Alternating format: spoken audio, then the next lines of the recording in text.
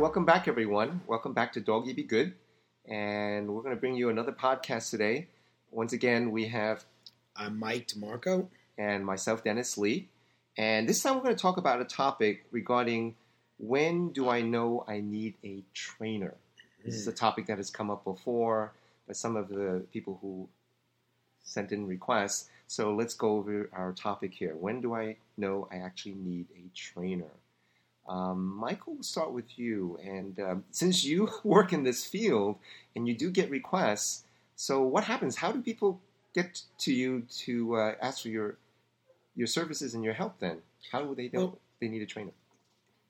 Let's remember the difference between trainers and behaviorists as well. Let's talk about that real quick, because a lot of times people who are having issues with their dog or issues with behavior, they'll call up a trainer. You know, they'll go to your basic Petco or something like that.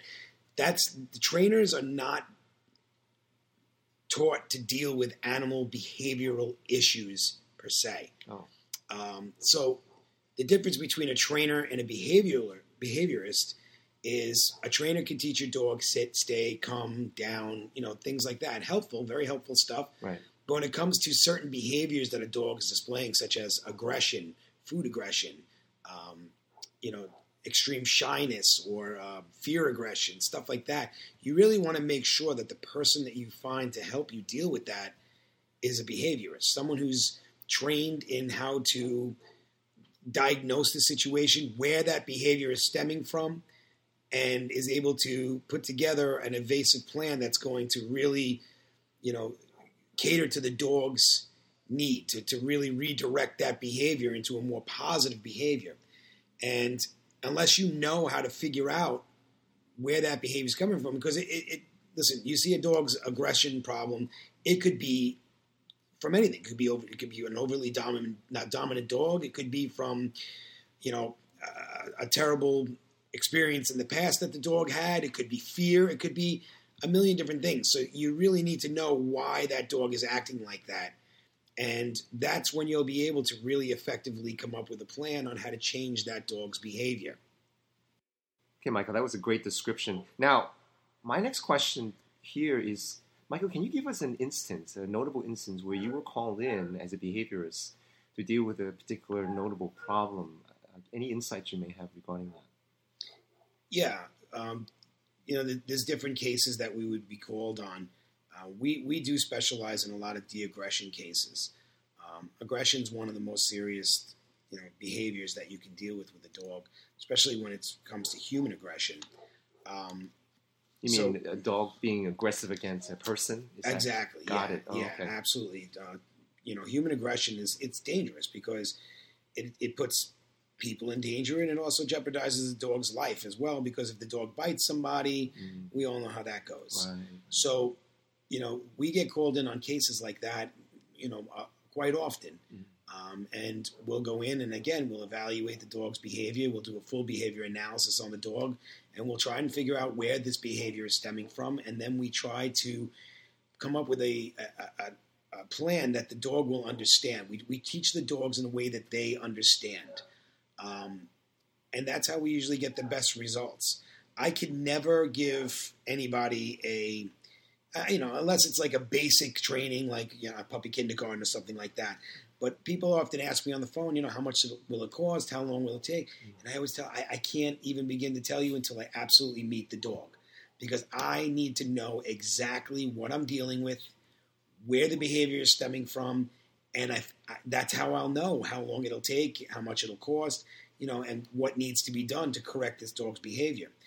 And it's so important that, as a behaviorist, that you do see the dog before you tell the client what you can and can't do. I mean, listen, some cases are going to be much harder than other cases, and, the clients never really give you the full picture of what's going on. No one ever wants to think that they have Cujo. Right. They don't want to admit that, right? Right. Everybody wants to think, my dog is a little bit of a problem, and then you wind up going to the house and the dog wants to savagely destroy you.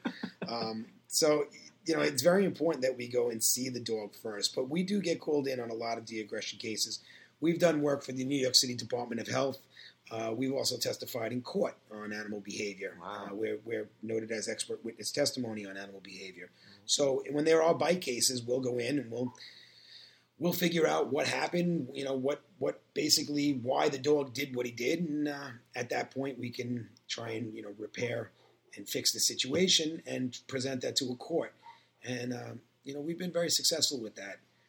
Other cases where you're going to be called in with just basic training knowledge is going to be where, like I said, puppy kindergarten.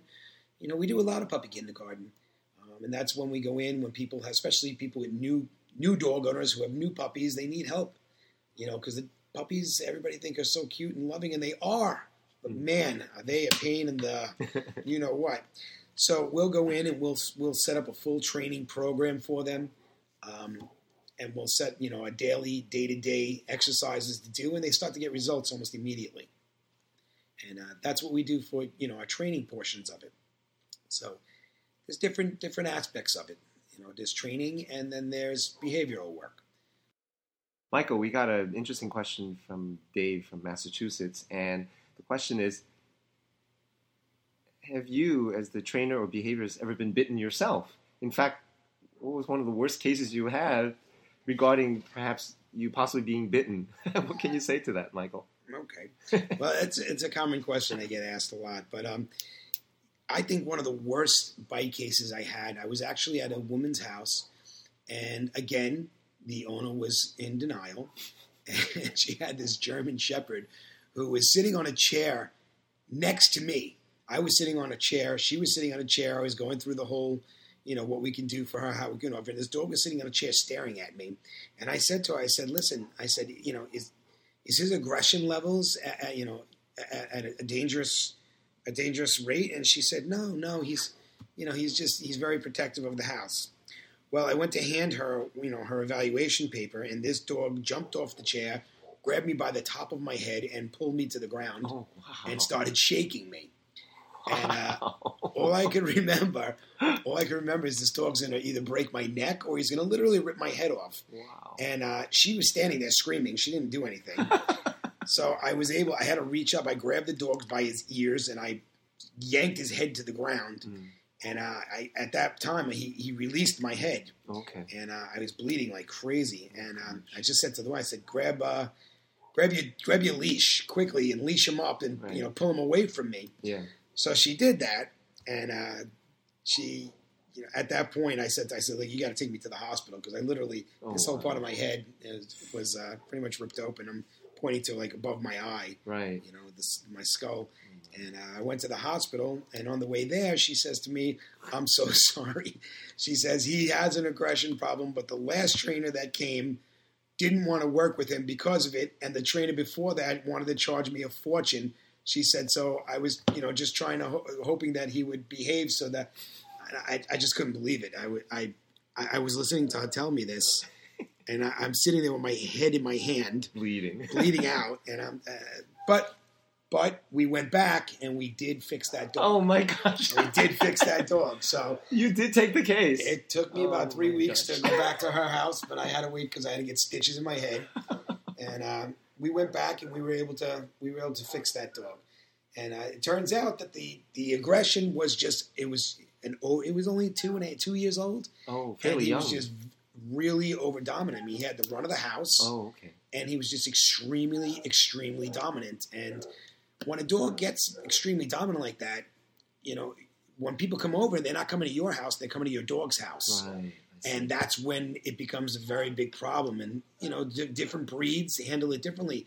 Shepherds are a very dominant breed. Okay. Great dogs, right. Excellent working dogs. And when taught to be, a family dog, they're phenomenal dogs. They really are. But, much like other breeds, they have to be taught their place in the home.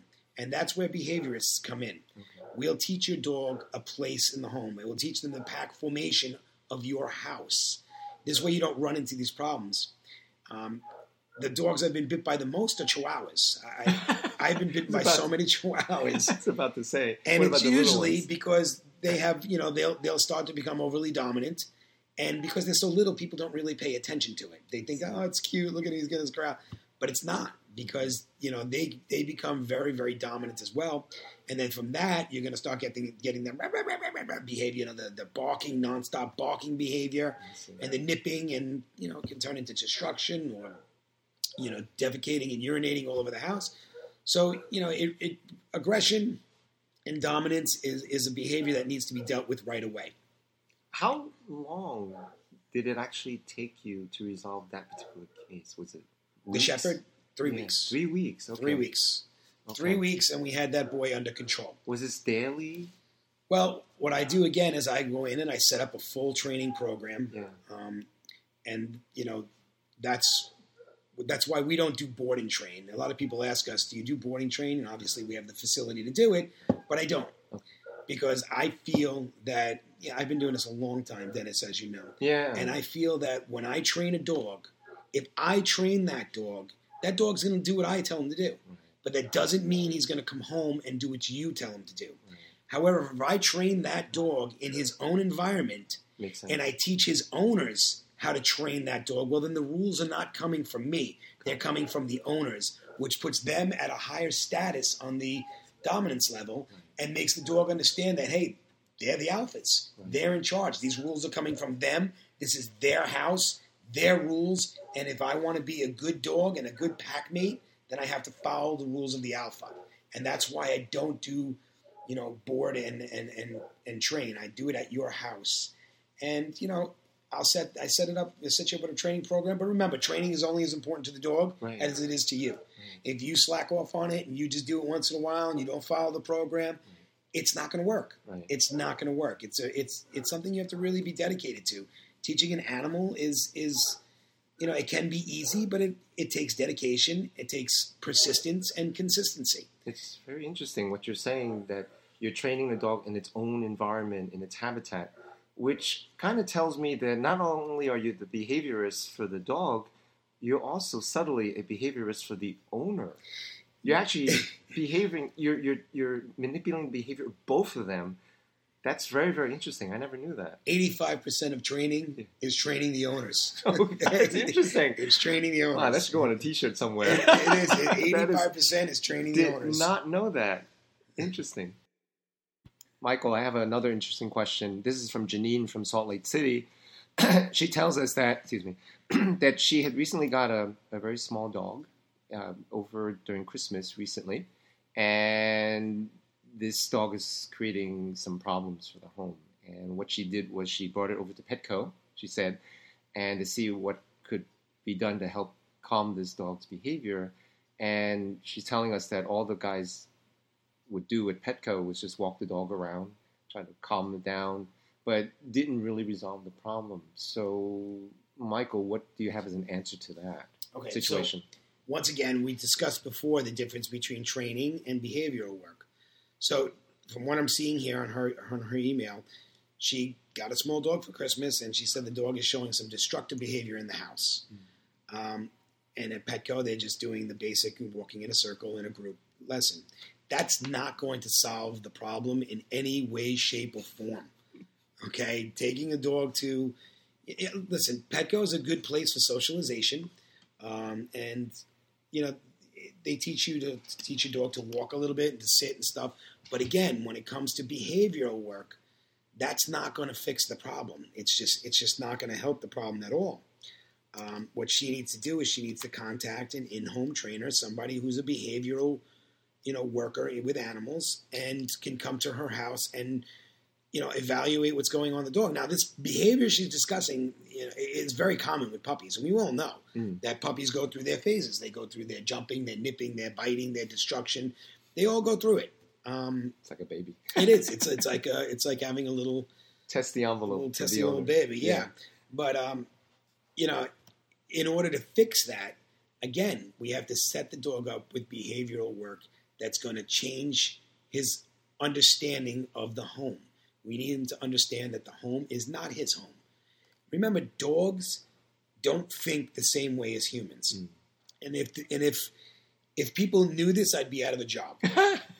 Okay? Dogs can only think in one way, and that's pack formation. Okay. So we as humans, we can change our thought pattern. We can think the way a dog thinks. We can think the way any other animal thinks. Yeah. We're able to do that. We're able to alter our thinking. Dogs understand one way and one way only, and that's, the way of pack formation. So in order for this dog to understand his place in the home, in order for this dog to acclimate to living with people in a home, we have to teach him to do that, but in a way that the dog will understand, or the puppy in this situation will understand. And we have training programs that do that. We have training programs that are catered specifically to altering puppies' behaviors and taking the negative behavior and focusing it into a positive way. And we've been very, very, very successful with it, thank God. And, you just got to know that when you have these type of issues, you got to find the right person. It's like going to a foot doctor when you have an earache. It's not going to... Not appropriate. It's not going to work. Not the best expertise. So that's I would recommend that she gives us a call, and we can always guide her in the right direction. Michael, I have a question this time from myself, listening to your experience. Have you ever received a request from a client to train the dog to do something perhaps a bit unusual or different? Have you ever come across that kind of experience? Yeah, well, we do get requests sometimes for trainings that we don't do. The trainings we won't do, I don't do aggression training. We live in New York City, and there's no need for anybody to have a dog that's taught to attack. Oh, I see. So we don't we won't teach security training. We don't teach anything like that, because if it's not trained, if it's not done for the right reason, it's just going to be an issue. And we get calls quite often. People will call us and say, listen, I have a pit bull or I have a Rottweiler, and I want to teach him to be a security dog. And my answer to that will be, he's already a security dog. What you need to teach that dog is to be gentle. You need to teach that dog to be loving. You need to teach that dog to be sweet, because his natural instinct will be to protect his home, and his natural instinct will be to protect his family. When you teach them to be overprotective, that's when we run into issues with, I don't even know to tell you. You've seen it in the newspapers, and, you just don't need to teach them to do that. Hurting the neighbor, the dog has correct. to get rounded up. Especially like I said, we live in the city, Dennis. Right. We're in such close proximity to one another. Right. It's just not the right thing to do. And so we will not teach any type of aggression or security training or anything like that. Not to say that we haven't done that for security companies. Mm. And when I first started, we used to train military dogs and stuff like that. But, for someone living in the city to have a Rottweiler trained to attack on command is just, in my humble opinion, that's irresponsible. Okay. And that's training we won't do. Okay. The other training we don't do is I don't do stupid dog tricks. Okay. I don't do rollover. I don't do anything like roll the ball on the nose. Yeah, I don't do anything like that. Pretend your hands a gun, you shoot him, and he falls to the ground. I don't teach that stuff. Okay. We don't do any stupid dog tricks. But what about any unusual requests you've received? Any? Well, particular?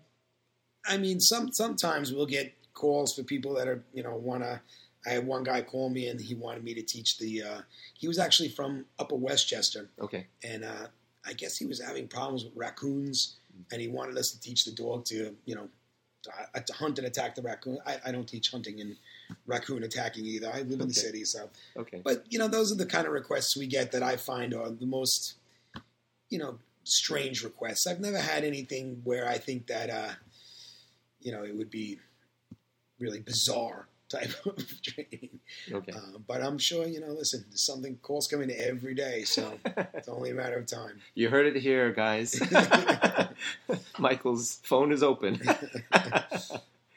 Michael, another question from one of our audience, Carol from Massachusetts, is asking us that she had hired a trainer for her dog recently, but she's telling us that everything the trainer is telling her seems to contradict the advice she's reading online. It doesn't seem to match up to the best practices she thought were being shared across the internet. So what is your response to that?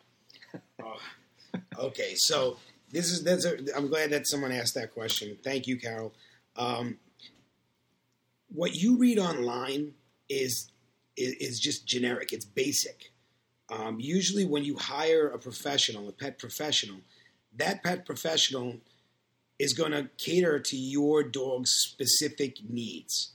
When you read something online, it's just a basic, it's like summary of a training program that somebody would, that could implement, but that doesn't mean that training is going to be what your dog needs. So I would definitely tell anybody, if you're going to hire somebody, make sure you hire the right trainer, first of all. Check their credentials. The best way to hire somebody is to really talk to them. Find out what they know. Press their brain. See if their answers are, make sense. And if they sound like they know what they're talking about, because you don't want to just hire somebody who took a 6-month course and has a certificate. Especially if it's becoming, a behavioral issue that you need to deal with. So speak to the person, ask them, what's your experience? What have you done? Check out reviews. A lot of times their reviews, you can't always go by reviews. We all know that because people put reviews up if they're not happy about anything. Right. But you can get a general consensus of what someone's basic knowledge is of their trade if you look at what, people have written about them in the past and just by talking to them. So I would definitely recommend that if you're going to hire somebody to help you with your situation, don't read anything online. Follow what the professional says because, if you've done your due diligence and, you've checked the person out, then more than likely they know what they're doing. They know what they're talking about. And that's one thing I always tell my clients. If you're going to hire me to help you with your dog, please stop reading all this stuff online because, first of all, you don't know who's putting it up. You don't know what their experience is with animals, and the bottom line is they don't know your specific dog's needs. And a pet professional that you hire is going, if they know what they're doing, they're going to come in and they're going to make sure they know exactly what your dog's needs are. And they're going to cater their training program to fit your dog's needs again. So, I would definitely tell you to not read anything online if you're hiring somebody. Does that make sense? It does. It certainly does. Be careful what you read. Yes. The old caution. Absolutely. That we've always been told. If it's on the internet, it's got to be true, right? Well, maybe not. Right. Bottom line, same thing with medical advice. Right? Maybe not. Exactly. Depends on your situation. Dennis, she just raised a perfect point. Yeah. If you read, if you have a sore on your finger and you read online, you're going down. According to the internet, it's all over. You got cancer. Then you go to your doctor and they give you a little cream and it's gone in a day, So definitely listen to your pet care professional. That's why they do this. That's what they're trained to do. And if you do your due diligence and you hire the right person, just follow what they say and you'll have success. Good. Sounds good advice. All right, Michael, I guess we can probably conclude this segment here for this podcast. And so once again, if you guys are interested in us discussing new topics, please go to our website. It's called cattycanine.com. So once again, cattycanine.com, cattycanine.com. So there's a comment section there.